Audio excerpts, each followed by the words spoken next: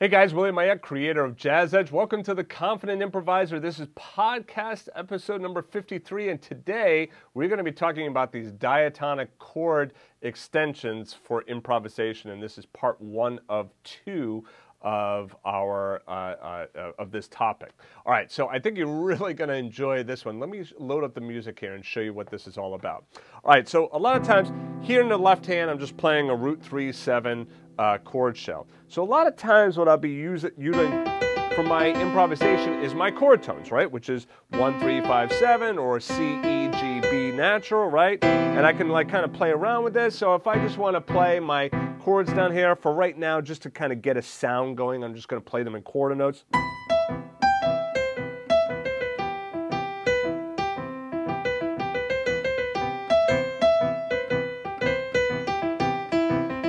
Right, and all I'm doing in the right hand is messing around with those four notes, the C, the E, the G, and the B, right? And I'm just kind of playing around with them and trying to create lines.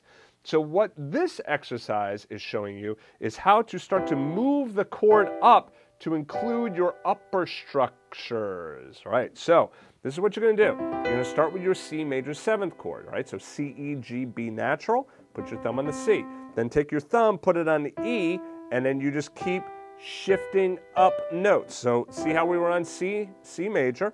So now we're going to put our thumb on the E. So we're going to play the E, the G, and the B natural. That's going to be with our thumb, our second finger, and our middle finger. Well, where does our pinky go? Well, our pinky goes up to the 9th, okay?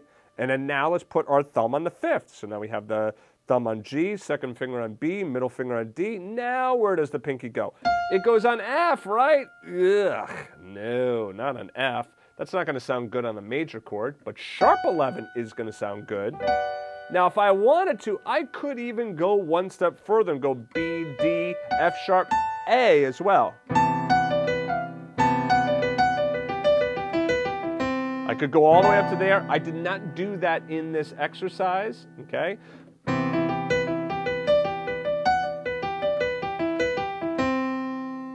I did not do it in this exercise because I wanted to keep it just within these three measures, all right? But you could, if you wanted to, go all the way up there as well.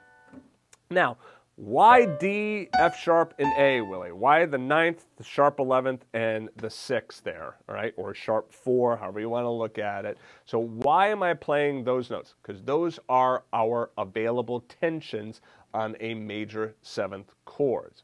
Okay, so that's what we would typically utilize on that major 7th chord. We're not going to use natural 4. We're not going to use flat 13. Okay, those notes are not going to sound. Those notes are not going to sound good. The 13th and then the sharp 11, those are going to sound better. And if you really want to know why they physically, like auditorily, is that even a word? Auditorily, like if they work, like why do they work sound-wise? Because of the Pythagorean theorem, the overtone series, and all of that. And you could take a whole deep dive into the science behind all of that. All right, but anyway, this is where we're going to start with.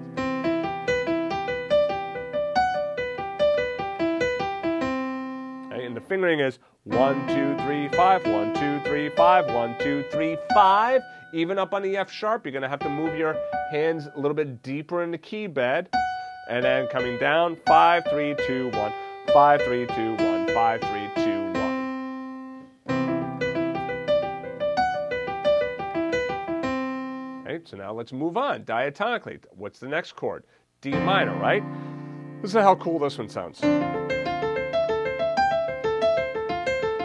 It really sounds great, this technique on the minor chords, okay? Now, on the minor chord, and I'm going to show you another reason why I don't go up to the last upper structure. It really shines on the D minor here, on the minor chord. So on this D minor, I'm playing D, F, A, C. Okay, then if I move up, put the thumb on F, now I have F, A, C, E.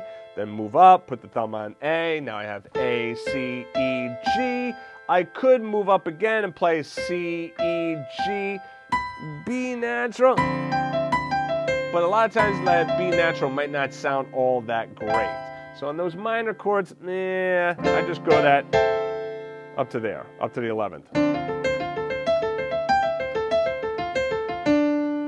So slower.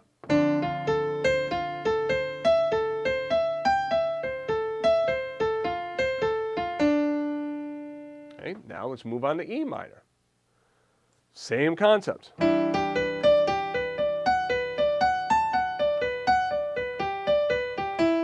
And feel free to change around the fingering. You might find it. Maybe you want to get your fourth finger on the F sharp. And maybe you want to try going up to that 13th or 6th there. Yeah, if you want to do that, mess around with that as well. This exercise is just designed to be a springboard, to get you thinking about these upper structures and what you can do with them. You should never look at any of these exercises as being like, oh, this is it, this is all I can play, right? Because it's not. Oh, by the way, the other thing too is I was writing these out before to, I don't know why that's not. Well, anyway, I was writing these out in the left hand to tie out, right? The left hand was all tying out. I got rid of that because, quite frankly, it just looked super messy to me. So the way it's written like this. So you could play the F chord 3 times like that, or just hold it out. Or comp it.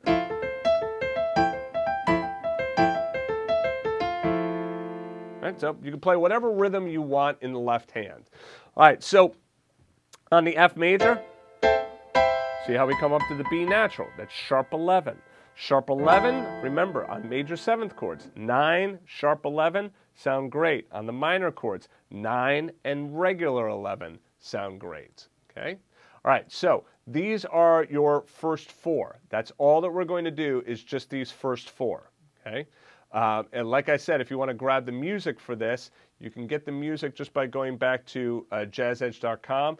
You see that Jazz Edge members get access to all of the music and they can download all of the resources as well. All right, so let me go through and let me play this for you. Okay, let me put this up. We're just going to play it. If you want, you could put on a beat. This is just like a regular rock beat on the drums, okay? What I'll do is I'm going to put on my podcast episode number 52, and what I'm going to do is I'm going to get rid of the bass. I'm going to just pull out the bass, and I'm just going to play along with just the drums itself.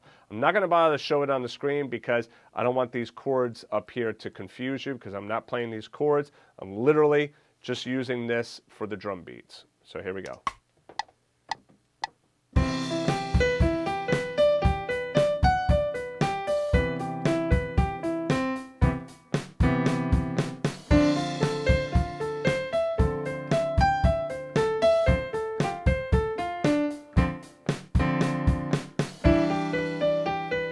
All right, so I didn't mean it to be a rock beat, but I figured I'd just go with it, since we're playing it.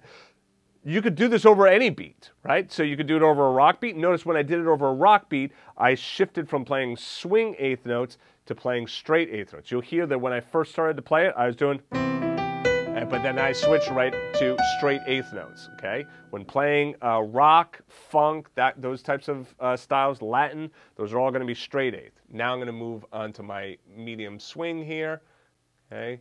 And I'm going to swing it.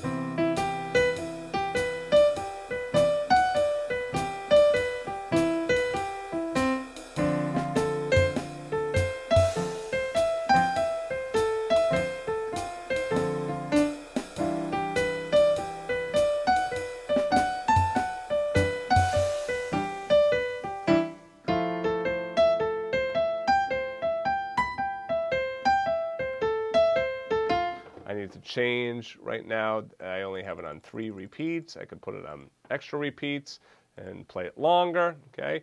Now let's go through it again. And this time I want you to hear what happens like if we do this at like 140.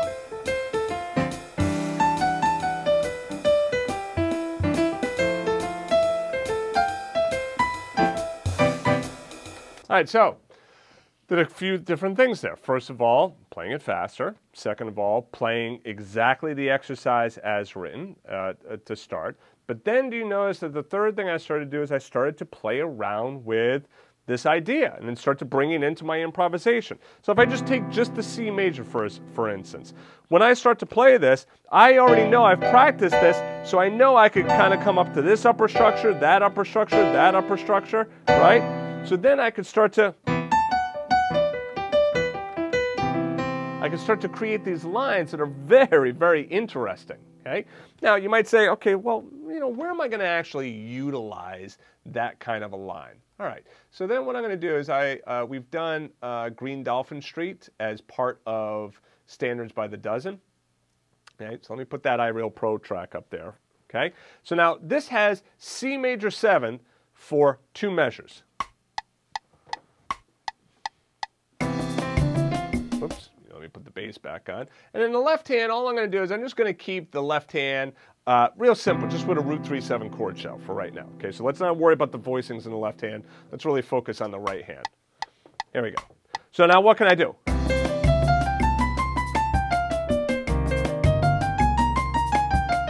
All right, so I could do that for those 2 chords, right? So I could play like a C major scale and then like a C natural minor scale. All right, sure, nothing wrong with that. But what if I want something that's maybe a little bit more angular, a little bit more interesting? All right, take a listen to this.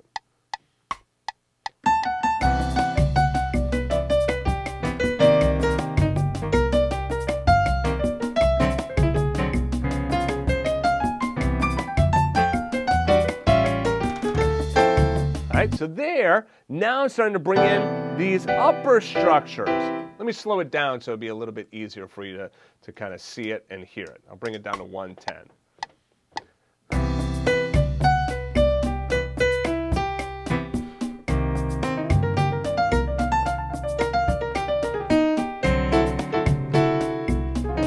So you see how I'm also able to get that faster stuff there too? Listen to that.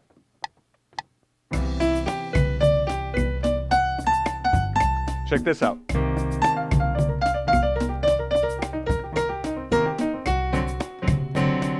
All right, so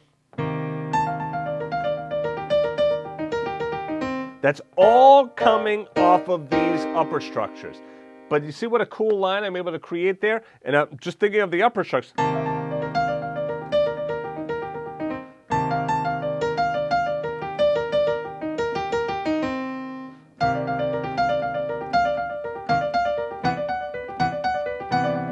So like, see how I could do that kind of stuff as well? You get a cool line right there. So here on my C major, I'm starting on G, B, D, and F sharp in the right hand. And when I move to C minor, I play G, B flat, D, and F in my right hand. These again are just right off of those upper structures. Now listen what happens. I bump this rhythm up again. Let's go up to 150.